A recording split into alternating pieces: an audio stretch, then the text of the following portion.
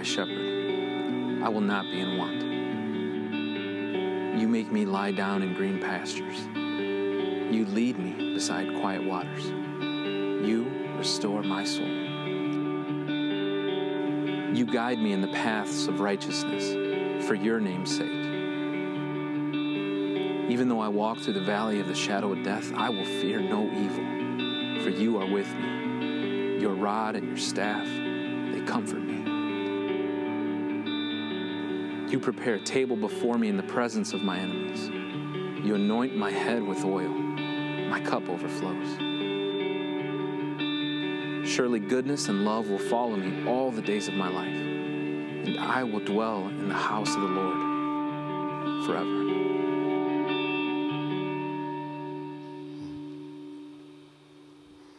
Well, good morning, Heritage. It is great to have you worshiping with us this morning. I want to welcome everybody across our network. People in Bettendorf, so glad that you are here with us today. Men in Kewanee was able to just connect with you last Monday. I am glad that you're a part of our team. And anybody joining us online, I know a lot of people are traveling right now. Thanks for connecting in and staying caught up with this message series. And of course, Rock Island Campus, how you doing? You doing good? So glad that you are here today. My name is Josh Howard, and I get to serve as the assistant campus pastor here at the Rock Island campus. I've been on staff at Heritage for 2 years, and before that, way back in the late 70s, 80s, and early 90s, I grew up at Heritage. I grew up in the Quad Cities, and Heritage Church was my home church, very formative time. And so it is just a delight to be back on staff and to be serving in this role and with this church. I want to tell you just a little bit about my family of four. There's a picture here from this last Christmas. It's kind of the brightness of the background washes it out a bit. But this is my family, and I love them. I've got a daughter named Emily, 16 years old, going to be a junior at Alleman High School, plays tennis, and is just the sweetest soul that you could ever meet. I'm biased, I know, but she's just a lovely human being, and she is also a huge fan of the Marvel movies, which means that and no spoilers, but she saw Infinity Wars #1 and was super annoyed that she's going to have to wait a whole year to find out what happens to all of her characters that she loves so much. So that's kind of what is going on in her head right now. I've got a son named Aaron. He is moving into 6th grade. John Deere Middle School is where he's going. He loves baseball. In fact, you'll notice maybe he's wearing a Cardinals hoodie, and he is famous at his elementary school for wearing a Cardinal shirt every single day of the week. And really, honestly, it's not the same shirt, okay? We've got like 7 of them. And so he wears a different Cardinal shirt every single day of the week, and he's done this for like 2.5 years. He's hardcore. He loves baseball and has a great wit, great humor about him, and he's awesome. And then my wife, Melissa, she is such a tremendous human being. I love her so much. She's feisty, she's organized, she's a teacher. She's actually taken on a new position at Moline High School starting in the fall. She's going to be, she's a special ed teacher, and she's going to be pressing into English and study skills. And she's very excited to see what that next chapter of her life looks like. Speaking of Melissa, her and I, on July 25th, we're going to be celebrating 20 years of marriage, which we are really, really excited about. Here's a pic of us from 20 years ago. Time flies. She's really beautiful, but the frost of the hair, I don't really know what was going on. And but I think about this a lot, but just how valuable and how much of a gift that she has been to me, but also very surprised that she said yes, because when she met me, I looked like this. And if you can't tell, I've got hair like pretty much down to here. And nothing against long hair, but I was trying for a 90s grunge look, and I've just got too much of a baby face, and I can't grow facial hair. You can't see it, but I'm trying to grow a mustache here. It's been in the works for like 2 weeks, and that's all I could really do. So it was bad, and as such, when we got married, you'll notice the hair is short. She told me to get rid of it. So that is our relationship, and that's a little bit about who I go home to every night, and just give you a little bit a sense of my own story. Well, I am so privileged to be able to be on this team at Heritage. I love the teammates that are here, just a high level of talent, but also a high level of passion for Jesus. I feel like every time I come in to work, I learn something new every day, and that's just indicative of how talented our staff here is. Now, because I grew up at Heritage and because it's my home church, I have a special affinity for this body, so I count it a privilege to be able to do life with you, my tribe, my home church. And so I just expect great things.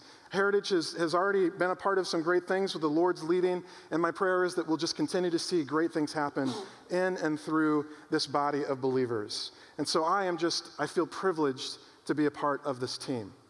Well, this morning, we get to continue a series that I am super excited about. It's a series on the Psalms, Prayers of the Heart, where we're just taking a look at a full psalm each week over the course of the summer. Pastor Sean did an amazing job last week of setting us up and talking to us, introducing the Psalms to us.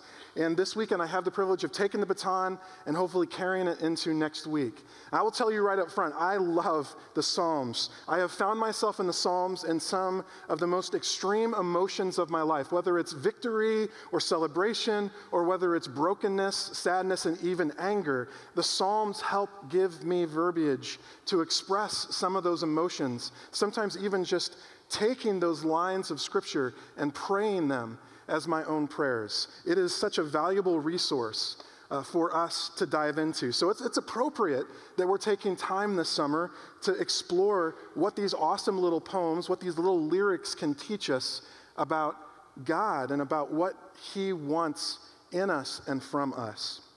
Now, this weekend, I get the tall task of looking at Psalm 23. So I want to start with this because I'm just curious about this. But who all memorized Psalm 23 at some point in their life, whether as a kid or a teenager, just any time of your life you memorize Psalm 23? Yes, this is one of the most beloved and well-known pieces of Scripture. And before I say anything specific about it, we've already heard it. Now I want us to proclaim it and read it together. So Rock Island, lift your voices. People in Bettendorf, read this along. Guys in Kewanee, read this along with us, and let this soak in to our soul. Here we go. Ready? The Lord is my shepherd. I shall not want. He makes me lie down in green pastures. He leads me beside still waters. He restores my soul. He leads me in paths of righteousness for His name's sake. Even though I walk through the valley of the shadow of death, I will fear no evil, for You are with me. Your rod and Your staff, they comfort me. You prepare a table before me in the presence of my enemies. You anoint my head with oil, and my cup overflows. Surely goodness and mercy shall follow me all the days of my life, and I shall dwell in the house of the Lord forever. This is arguably the most recognizable psalm. It might even be the most recognizable piece of literature within the Scriptures, though John 3:16 might have something to say about that. But Psalm 23 is broadly known and loved. What makes this psalm so special? What makes it so accessible? And I would suggest that a lot of it has to do with just the verbiage that's used. It's relatable, it's comforting, it gives us peace. It's also very short, it's easy to understand, it's easy to memorize, and it deals with some really amazing ideas of how God chooses to interact with us. This psalm is attributed to King David.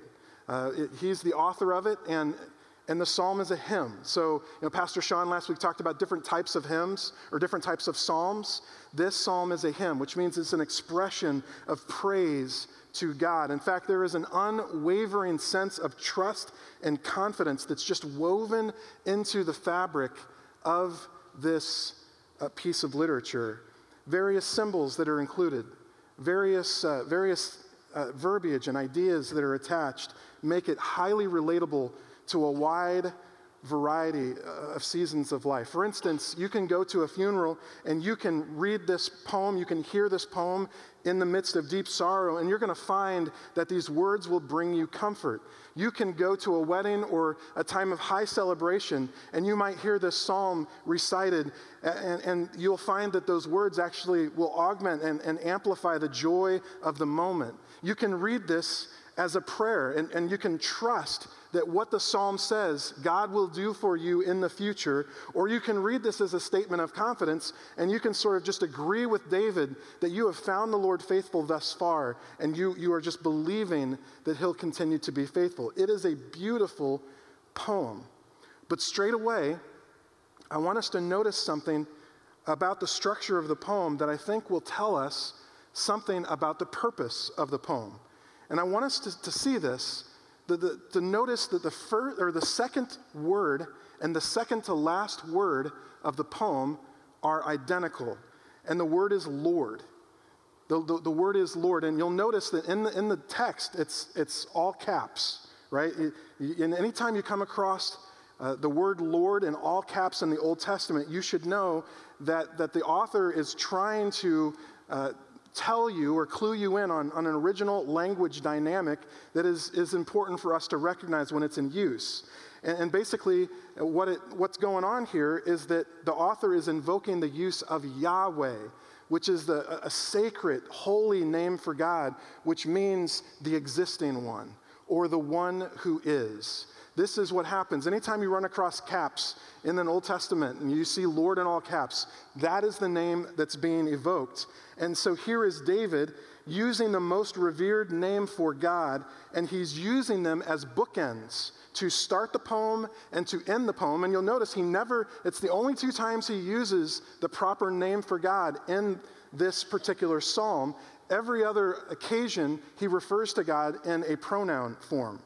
This communicates right away that the existing one, Yahweh, is the beginning and end to all of what David is about to write.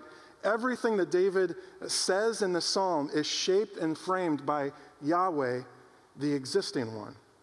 In fact, David uses this structural choice to subtly communicate the overall tenor and purpose of this poem. And if you're following along with your notes, this is your first fill-in. And basically the goal of the poem is to celebrate the abiding presence of Yahweh.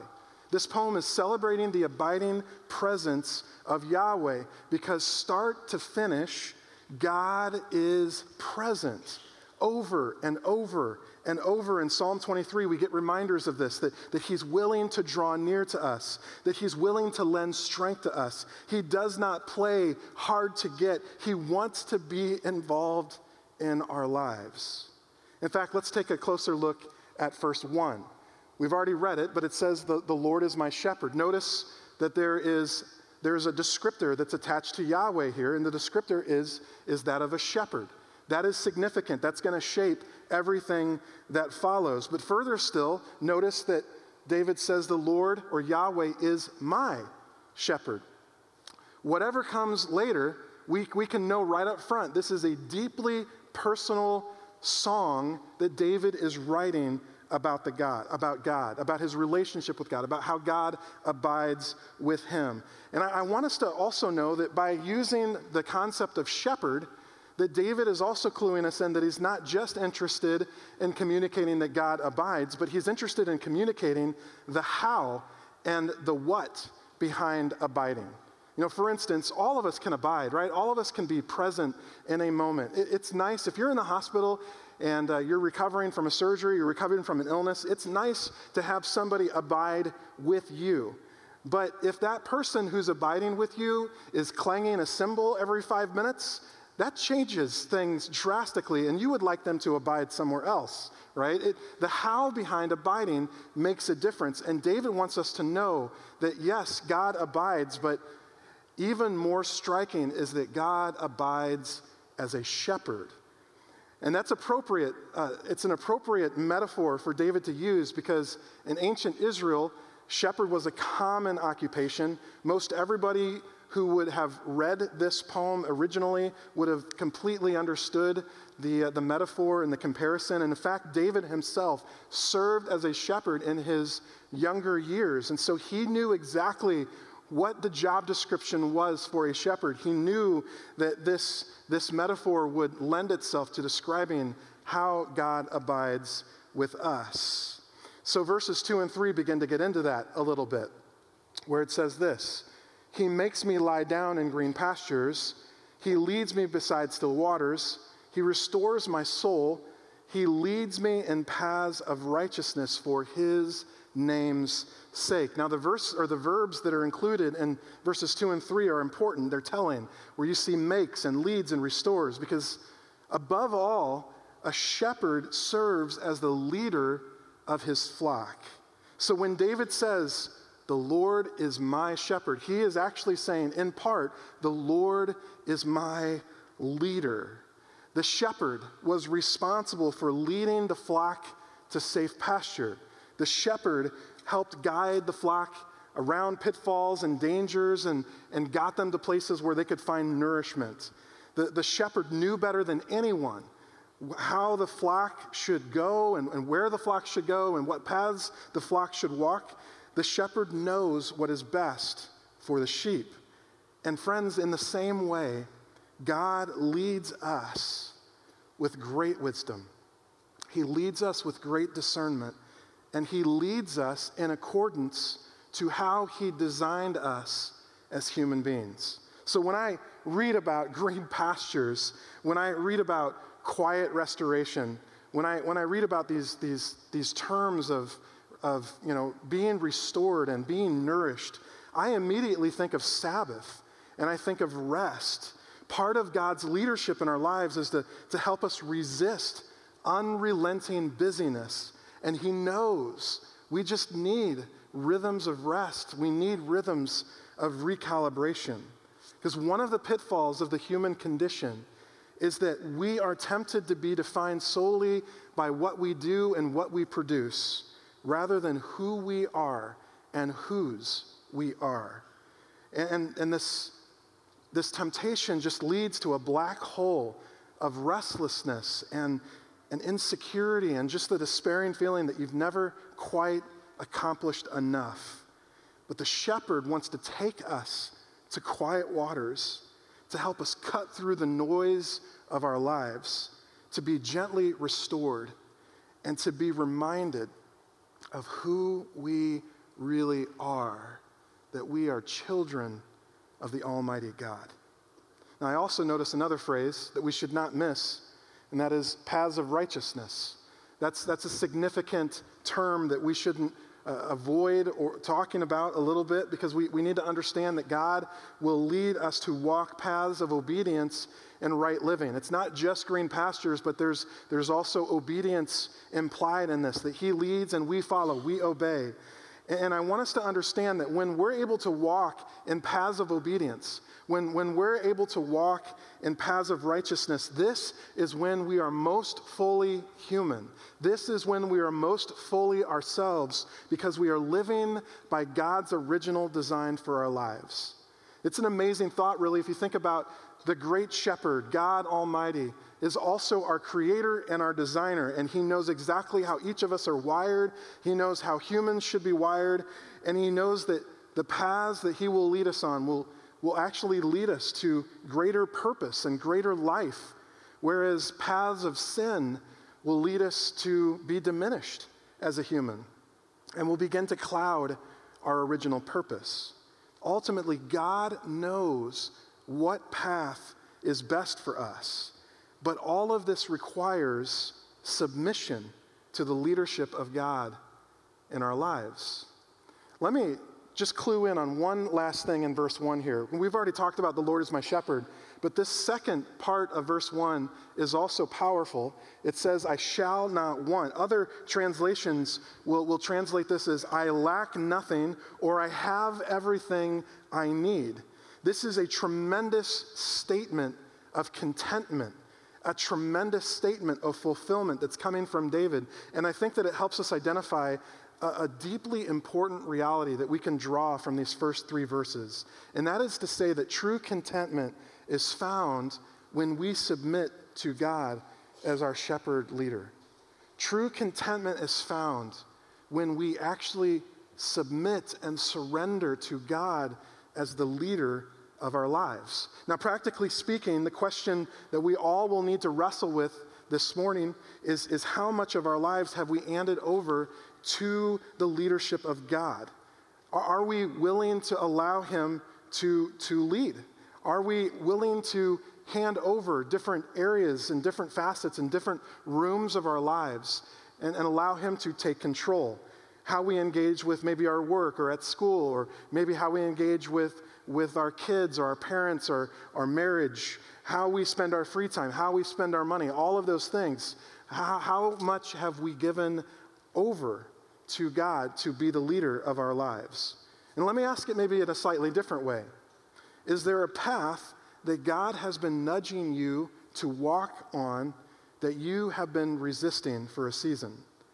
And I would challenge you, if you find yourself in that space today, I would challenge you to reflect upon this psalm as an encouragement to surrender to the leadership of God in your life, because it is only there that you will find true fulfillment and contentment. And it is only there that we're going to be able to echo David, where he says, I shall not want. And to be able to say, I have everything I need in my shepherd God. But this only happens when we're willing to submit to the one who knows the best path towards contentment. Now, all this is really good, and all of this talk about contentment and green pastures and quiet waters, those are all really great things, but we should not avoid verse 4, because there's something here that is honest. It's brutally honest, and we need to be aware of it, where it says, even though I walk through the valley of the shadow of death, I will fear no evil, for you are with me. Your rod and your staff, they comfort me. Now, friends, this is what I love about the Psalms. There is an honesty that is found in these lyrics that is very refreshing. Because, I mean, for me, if I'm a lyricist, it would be really easy for me to hang on happy things, right? Let's just talk about quiet waters and green pastures and celebration. Let's just talk about the Cardinals winning. Let's not talk about them doing anything else, you know? Just leave it at that. But David understands that is not how the world works, that trouble will come, that we will walk in the valley, that we will walk in the shadow of death, that there's going to be seasons where we have to face down our fears, and we're going to have to face down our broken dreams, we're going to have to figure out how to move through relational tension and strife. Life is hard. And let's not pretend that it's any other way. And I am thankful that David chooses to be honest.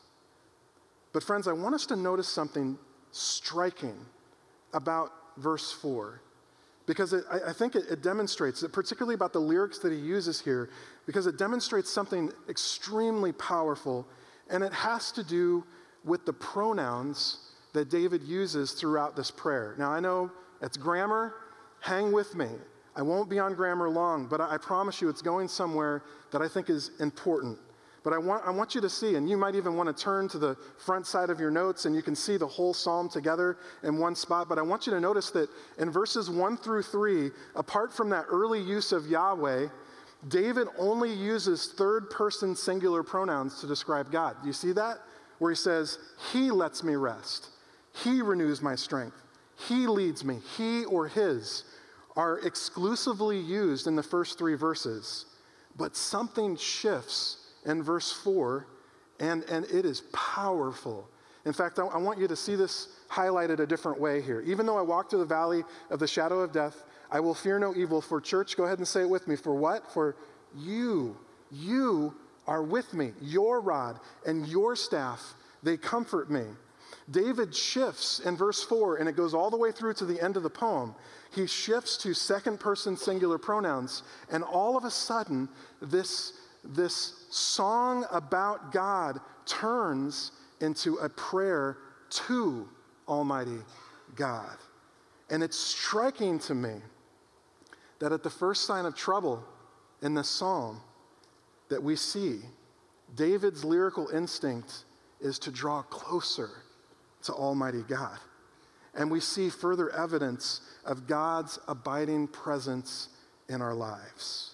For David, this was a presence that never left him to just figure out shadow of death stuff on his own. The presence of God was with him, and David had his share of problems. He walked the valley several times, but here he gives testimony of God's faithfulness. You, God, you did not leave me. You will not leave me, and as such, I will fear no evil. And then David goes on. The news continues to get better because we've already seen how David looks at the shepherd as the leader, but then in verse 4, it shifts a little bit and he looks at a different facet of a shepherd's job, which is the protector of the flock. And so what David does is he looks at two functions of the shepherd's staff, which is the way that I would translate this. When you look at rod and staff, I think he's talking about the same stick that the shepherd had, but it was just used differently. For instance, the word rod is it's a function of the shepherd's staff, but it was a protective function. The shepherd was masterful at using the staff as a rod to defend against predators who were attacking the flock. In fact, they were fierce. They were fiercely defensive of the flock. In fact, I don't know, this is just me, but my mind goes immediately to like Star Wars and Jedis and lightsabers and just all that stuff. And somewhere my wife is rolling her eyes at me, I recognize. But the shepherd was proficient at using the staff as a weapon or a club to defend the flock. In fact, I mentioned King David. He was a shepherd in his early days. Well, we have an example of David defending his flock, and it's actually fairly brutal and it's fierce. And so I wanted to just give us a sense of this. This is a passage where David is talking to King Saul, and this is right before he goes and faces Goliath down. And this is what he says. He says, I've been taking care of my father's sheep. When a lion or a bear comes to steal a lamb from the flock, I go after it with a club and take the lamb from its mouth. And if the animal turns on me, I catch it by the jaw and I club it to death.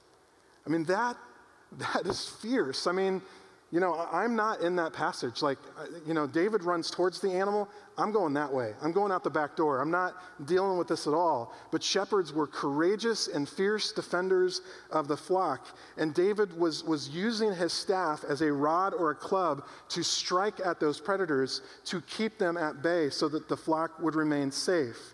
Shepherds had to learn to do that. They had to be intense protectors of the flock. And so here in Psalm 23, David's recognizing, God, you are a fierce defender of your people, and you will stand in the way of an enemy that is circling around, trying to strike at your children, particularly when they walk through the valley of the shadow of death, when the flock is more susceptible to attack, when they can't see it and they don't know what's going on. God fiercely defends his flock. Now, David also mentions the staff, and I think David is probably thinking about the shepherd's crook at the top of the staff. It's kind of this gradual U-shaped part of the staff that fit neatly around the neck of a sheep, and it was really designed to sort of draw those sheep that were wandering back into the flock. And so danger would come. And usually in this case, danger would come because a sheep would wander towards treacherous ground, and the shepherd would reach out and bring the sheep back into the flock. Now, I don't know exactly when David wrote the 23rd Psalm. There's a lot of different theories out there about that. But I do know this, that David experienced the crook of God's staff bringing him back onto safe ground several times in his life. There were times where he just lost himself. And it was usually through the advice of stern counsel that the crook would bring David back into safe ground. And I feel like this is why his lyrical instinct is to, at this moment, turn it into a prayer to God, because he had this recognition and he had the experience that God does not turn his back at the first sign of trouble. God does not run away at the first sign of trouble. In fact, God's first instinct when trouble hits the flock is to actually draw us closer in. That's good news for us. God wants to be our shepherd protector. In the same way that the shepherd was the protector of the flock, so God serves as the protector of his people. And here's what I've come to understand about this dynamic. I've come to understand that true comfort is found when we trust God as our shepherd protector. True comfort only comes when we trust the shepherd's heart, when we trust in his motives, when we trust that he won't just flee and abandon us at the first sign of trouble. You know, God's protection in the valley should be comforting to us. God's instinct to draw us in at the first sign of trouble, that should be reassuring. And I think that what David talks about here in this passage actually echoes something that the Apostle Paul writes many years later in the book of Romans, where he says, if God is for us, who can be against us? And so David declares here, I will fear no evil because I'm in the flock of my divine shepherd protector, who will never leave or forsake his people to the evil one. He will never run at the first sign of trouble, but rather he will draw us closer in. And that is extraordinary news for us. But then we still have this verses 5 and 6, this grand finale of this amazing psalm. In fact, I want us to read this out loud together again, just to pull us in, because it is truly a beautiful ending to a beautiful psalm. So let's read this. Bettendorf, Kawana, get in on this. Here we go. You prepare a table before me in the presence of my enemies. You anoint my head with oil, and my cup overflows. Surely goodness and mercy shall follow me all the days of my life, and I shall dwell in the house of the Lord forever. And that's beautiful. It is beautiful. And I noticed that where the first 4 verses of Psalm 23 concentrate really on God choosing to abide with us as a shepherd, these last 2 verses shift in focus. And all of a sudden we're looking at God inviting us to abide with him. And the metaphor changes, right? Where the first 4 verses, the metaphor really is talking about God in terms of a shepherd. But in these verses, in verses 5 and 6, we see God more as a warm host, inviting us in to reside with him.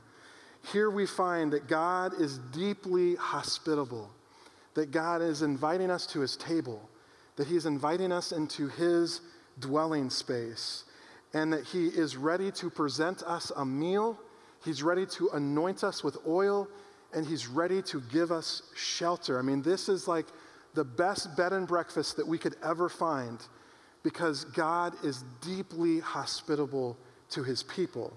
In fact, look at the very first image of hospitality in verse 5, where it says, you prepare a table before me. You prepare a feast for me. Now, I don't know about you, but when I read that, I sort of get uncomfortable at first, right? I don't think that I deserve God cooking for me. I don't think that I deserve God, putting all of this on the table and me sitting down and him doing the work. That's just kind of a weird concept to me. I'd rather switch it around. God, you sit down. I can't cook very well, but here, I'll serve you. But then I realized that this is something that Peter dealt with when Jesus attempted to wash his feet. And Peter pushed back and said, no, I don't, you shouldn't do this. And Jesus rebukes him gently. And I think the concept here is that we have to allow God to love us. We have to put ourselves in a position where God can pour out his love on us. I feel like this is such a difficult thing for so many people. I don't know if it's maybe insecurity or maybe it's a feeling of you just don't deserve it or you're not worthy of it. But so many of us have a hard time just allowing God to pour his love out on us. But God wants to bless you, and he wants to anoint you, and he wants you to experience his love in fullness. There's this phrase in there about, anointing my head with oil. Now that's kind of a weird concept for us, but back in David's day, this was actually a pretty lavish thing. When you were anointed with oil, usually it was perfumed oil, and it was actually a great honor to be anointed by someone with oil. It symbolizes festivity, and it symbolizes blessing and health. Having the cup of blessing overflow is actually indicative of God's generosity. That God, friends, he is not stingy with his love, that he wants to pour it out on you in some lavish ways. He wants you to allow him to love you well. But then we get to the final verse, which is so beautiful, and you see here that God is inviting us. I shall dwell in the house of the Lord forever. God is inviting us to reside with him. He's inviting us home. And notice the phrasing here, where for most of our life, evil and the evil one are the ones that are following us. But here in verse 6, it says that mercy and goodness and love are the things that will pursue us and follow us the rest of our days. See, when we are residents in God's house, those are the things that will follow us and pursue us, rather than evil and the evil one. This is so encouraging, so comforting, and it stands as an invitation to come home, to come to God's dwelling spot, and to allow him to love you. In fact, in each of these examples, we've got table and oil and house. God is extending the gift of invitation. He has abided with us, and now he desires us to abide with him in his space. All three of these gifts remind us of something extraordinary. That is that God loves you, that he favors you, that he is for you. And I feel like there's probably people here, Rock Island, Bettendorf, Kewanee. I bet there's people that are sprinkled in our spaces this weekend that desperately need to be reminded of this. And so I want to say it again, and I want this truth to wash over you, that God loves you, that he favors you, that he is for you. He wants to bless you and love you. And my challenge to you is let him do it. Open yourself up to him and allow him to love you and accept his invitation to abide with him and to come home. Well, all of this leads to the so what moment. And this morning's so what moment, it's really a challenge and a question. The challenge is for everyone, and that's just simply I challenge you to have confidence in the heart of our shepherding God. Have confidence in his heart. Trust him. Trust that he knows what paths are correct, what paths are right. Trust in the way that he wired you as a human to pursue righteousness along with rhythms of rest. Trust his heart. Trust his protection. Have confidence in him. He will not steer you wrong. But the second part of our so what moment, it comes in the form of a question, and I'm not sure where exactly this will land, but I just felt very impressed that this was something that I needed to ask. But I want to ask the question, is there anyone here that needs to accept the invitation to come home? Is there anyone that needs to accept God's invitation to abide with him and to join him and to be in his dwelling space? See, God invites us to be citizens of his kingdom. And that happens when we put our trust in Jesus, who, by the way, the Gospel of John calls the Good Shepherd. And when we believe in his death and believe in his resurrection, we can become citizens of his kingdom. And if this is a decision that you haven't made, I would encourage you to pray about it, think about it, process it. In fact, there's a prayer in the back of the sermon notes that can help you kind of look at just a simple way to interact with God on this. And I want you to know that if this is a decision that you're making for the first time, tell somebody, whether you're here at Rock Island, Bettendorf, Kewanee, tell a volunteer, tell someone with a lanyard on, fill out your connection card and let us know, because we want to come alongside of you. This is a huge decision, and we want to resource you to start your journey well with Jesus, because we want you to make the decision to come home and to let God love you lavishly. Now, for all of us, Psalm 23, it stands as this most recognizable psalm. It's well known. Hopefully, you leave here with even more of a sense of why. Because the language here is so accessible. It reminds us of so many comforting things. Yahweh abides with us. He will never leave us or forsake us. He guides us well. And he is constantly pursuing us with love and mercy and goodness. Not only does he abide with us, but he then offers very generously for us to come and abide with him. He wants to love us well. And that is an extraordinary truth. Let's pray together. God, I thank you for your great mercy and your great love. I thank you for David's words that you inspired. I thank you for this reminder of you as our shepherding God, who is our leader and our protector. Help us to trust you. Help us to submit to your leadership because we know you won't steer us wrong. Help us to come to a place where we don't fear evil because we recognize that you are going to use your rod and your staff to keep the enemy away and to keep us close. And that, God, you would also remind us of that image of you as a warm host, which I feel like runs contrary to some images of you that are around us, about you being angry all the time and out to get us. Here is this vivid image of you as a warm host. So I pray, God, that you would allow us to receive this metaphor of you loving us well, and that we would come home, that we would choose to abide with you. We love you, God. Thank you for loving us. We pray these things in the strong name of Jesus. Amen.